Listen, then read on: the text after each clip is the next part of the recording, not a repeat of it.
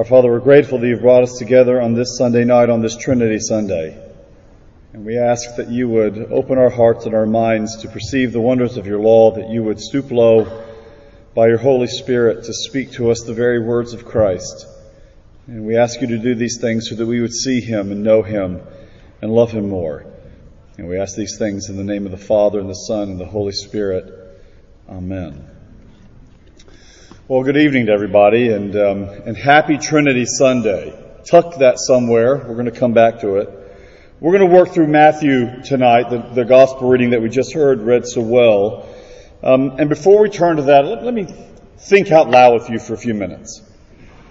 I think without doubt, one of the pressing questions over the past century, at least one of the pressing questions in the Western world, has had to do with human identity. What does it mean to be a person? What does it mean to be human? And maybe even to put it more simply, what does it mean to be? There's a famous short story, maybe some of you had to read it as a high school student or in college, by Franz Kafka called Metamorphosis. Do you remember reading this? Young man wakes up in the morning in the body of a cockroach, then lives his whole life as a cockroach, eventually getting squashed in the end. Kafka's fantastical story reflects the shifting sands of the modern world, where the normal course of human living becomes something unrecognizable. It's unpredictable. It's as good as a cockroach making sense of his inhabitable world. Philosophers like to raise these kinds of questions. 20th century philosophers. Here's a question that comes right out of a philosophy handbook. Why is there something and not nothing? That's probably why some of you majored in economics and not that.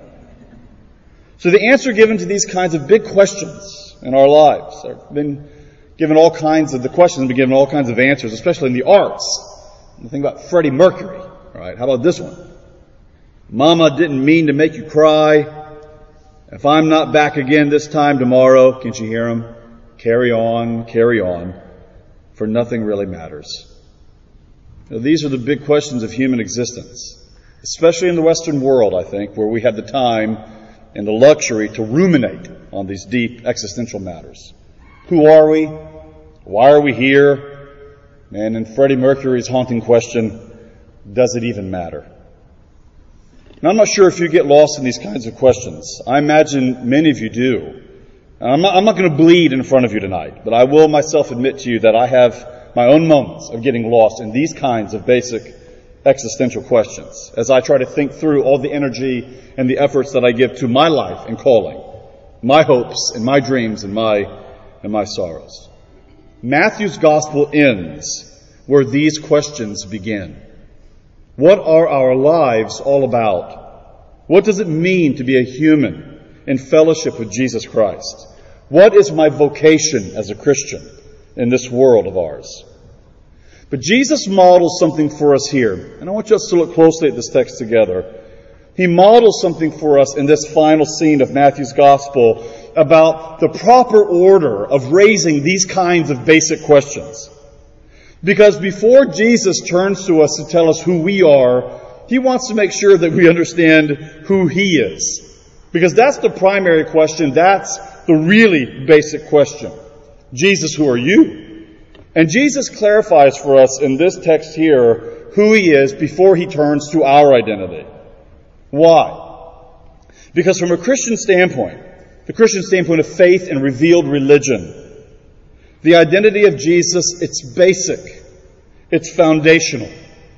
And the identity of Jesus shapes how we ask every other question in our lives, even the haunting questions that keep us up late at night. So the first stopping point in this text tonight is, Jesus, who are you? What's the identity of Jesus? And you see the narrative and how it begins. When they saw him, and Jesus took them up onto that mountain, when they saw him, they worshipped him on that mountain. That arrested me even this morning, hearing that text read out loud. When they saw him, they worshipped him on the mountain. What appears in the narrative as a kind of simple setting up of the forthcoming discourse and teaching on Jesus is actually so much more. What are they doing on the mountain? Jesus begins his ministry in Matthew on a mountain, teaching the law of God on the mountain, on the Beatitudes. And here he is again at the end of his ministry, teaching on a mountain. It's on a mountain in the Old Testament where God descends and meets his people at Sinai. So here's Jesus on a mountain, and they're worshiping him. And what's the significance of that? They recognize that in Jesus, that his identity is the identity of Israel's God. He is the identity of the one that Israel worshipped. They're recognizing when they worship him that Jesus is God. And there's a culminating move in Matthew's gospel. A sense that this figure Jesus that we followed along in the narrative is so much more than we could have anticipated. We're told early on in Matthew that he's Emmanuel, God with us. But the full implications of that elude us until we get to this moment here. And on this mountain, we have a view of Jesus on display that we know now, yes, Jesus is a prophet. But he's so much more than a prophet. Yes, Jesus is the Messiah. But he's more than that.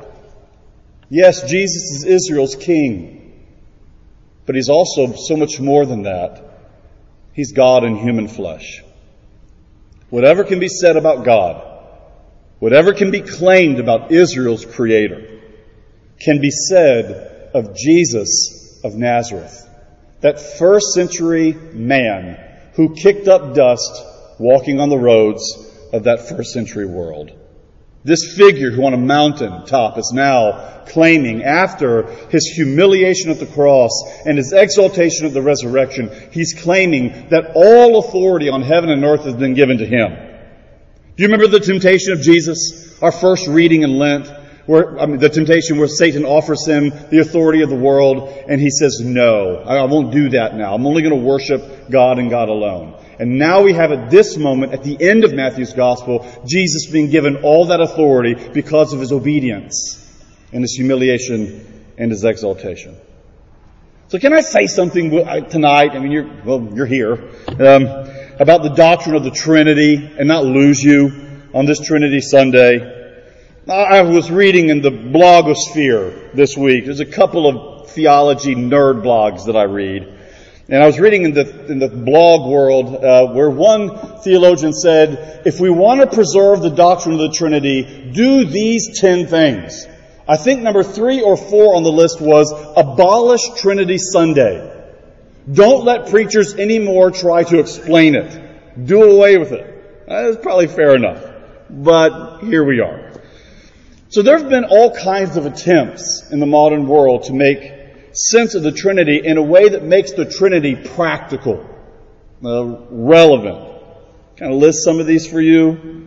The doctrine of the Trinity might provide for us a model for how we relate to one another in mutual submission, the so-called social Trinity.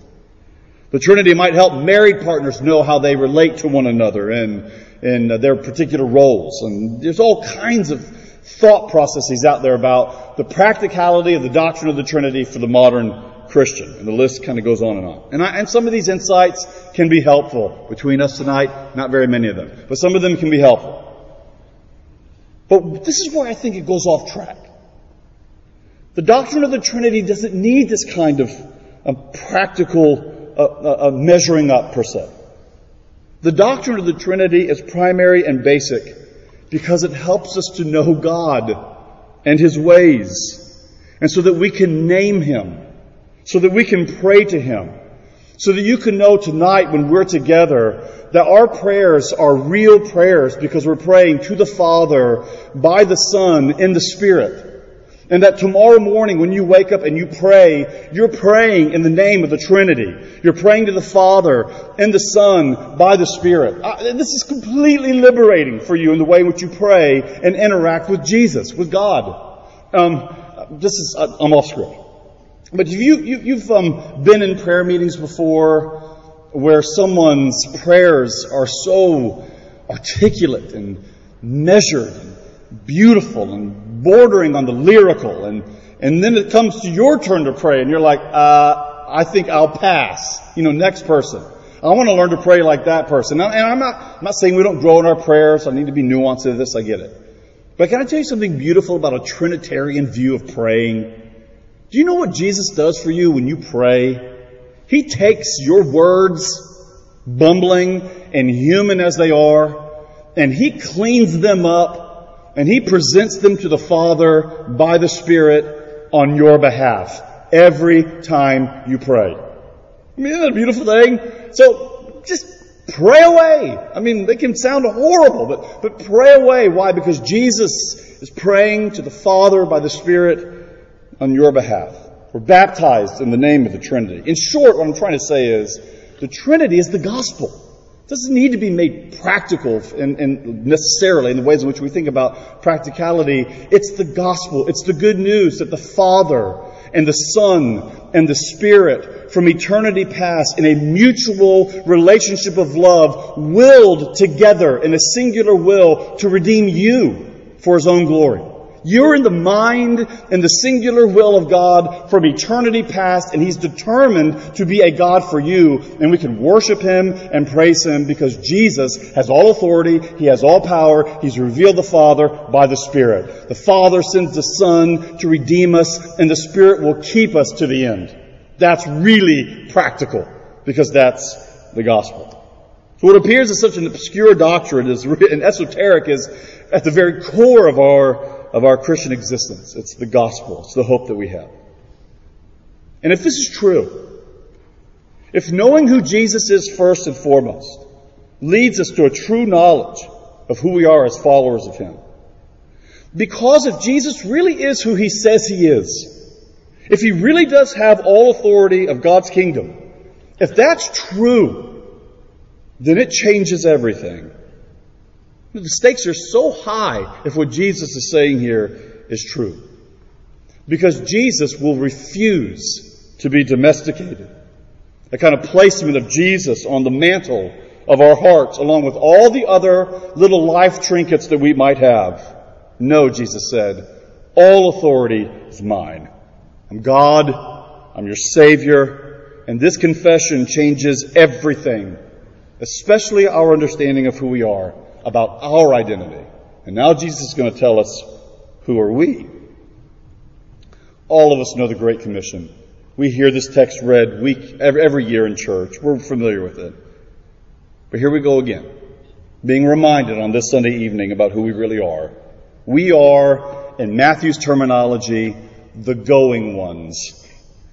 We're the pilgrim ones, whose lives are lived in motion. And it's a motion of bearing witness to the one who was, and bearing witness to the one who is, and bearing witness to the one who is to come. And in this motion existence of ours, in this movement, in this going life, our identities are shaped by the identity of Jesus. Our going is marked by a certain kind of going. What does that going look like? Baptizing and teaching. That's our going. That's our pilgrim existence. This is going to shape your understanding of who you are if Jesus is who He really said He is. I was in the car this morning on the way to another church, and I heard on 105.5 a really good sermon on this text. Yeah, it's on my way out. And Zach, so I'm stealing from Zach. Sorry, brother, I'm stealing. Zach gave just a wonderful explanation about this category of baptism being a category that goes beyond the rite itself to a view of the whole sum of the Christian existence, of what it means to be a Christian. We are the baptized ones. So baptizing speaks to our identity in Jesus Christ. Making disciples who are baptized is making disciples who recognize that all of this stuff about Jesus is true, and He gets everything that relates to me. My whole identity is wrapped up into Him. I'm completely His. I'm immersed in His death and in His life and in His resurrection. We're calling people to a new mode of being as we are reminded ourselves that we have been called into a very new mode of existence and relating. We are baptized ones. I've seen it here when we do baptisms in the front and the little kids come streaming in. And if we catch Andrew at a funny moment, he'll start throwing water on the kids in the front and telling them on their way out, remember your baptism.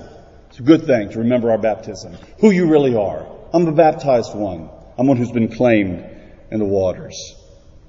But notice something here. This dawned on me this week. Baptism comes before teaching. Baptizing and then teaching. I think this is really important.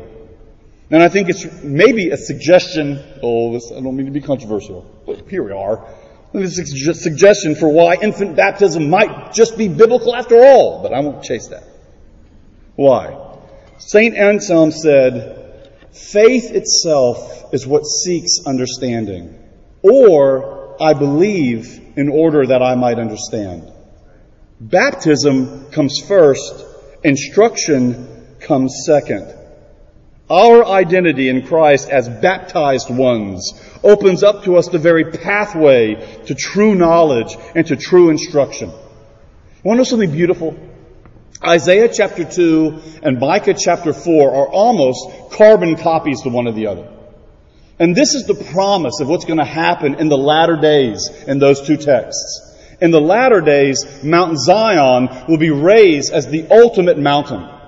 And the nations, all the nations are going to stream to Mount Zion. Why are they streaming like a big river of nations coming to Mount Zion? For one purpose, to be taught by Israel's God. They want to be taught. And what happens when they're taught? Well, it ushers in an era of universal peace. You know this. Think Martin Luther King Jr., right? They take swords and they turn them into plowshares. They take spears and they turn them into pruning hooks. Instruments of war become instruments now of agriculture as they're taught the teachings of Israel's God. That's the promise of what the future day of God's kingdom is going to look like. The nations yearning to be taught by God. And here's Jesus on the final scene of Matthew's gospel, shaping a kind of hope for the future and what the gospel is going to do by actualizing and enacting what Micah 4 and Isaiah 2 promised so long ago. But now the disciples are streaming to the nations to bring the teaching of Christ. What does it mean to be taught? Christ, if you are who you say you are, then we so desperately wish to learn from you. We yearn for you, Jesus, to show us the ancient paths so we might walk in them. Show us the way. Teach us. Instruct us. If you are who you say you are, then we know that all true and right teaching flows from you. And we want it to shape the way in which we view everything in our existence. See, Matthew's gospel ends with a bang, doesn't it? Provides a clear picture for us of who Jesus is. He's the very Son of God, in communion with the Father by the fellowship of the Spirit. He's God. And it also tells us who we are. Disciples of Jesus. Going ones. Pilgrim ones. Baptized ones called to baptize and to teach and to tell others about this universal dominion of Jesus Christ. Matthew, Jesus, is calling us to a new mode of being. A mode of being that's shaped by Jesus in all spheres of life. Can I conclude tonight with these words from Ralph Wood? This is what Ralph Wood says in a book entitled Contending for the Faith. He says, I will argue, in fact, that Scripture and tradition provide the church, provide us, with a distinctive kind of existence, with unique ways of birthing and dying, of becoming youthful and growing old, of marrying and remaining single, of celebrating and sacrificing, of thinking and imagining, of worshiping the true God and protesting against false gods. And that these distinctive beliefs and practices constitute the church's own culture. Jesus says that all authority has been given to him. And if that's true, then he's called us into a very new mode of being, a new mode of existence, where his authority rules and reigns, in all spheres of our lives. In the name of the Father, the Son, and the Holy Spirit. Amen.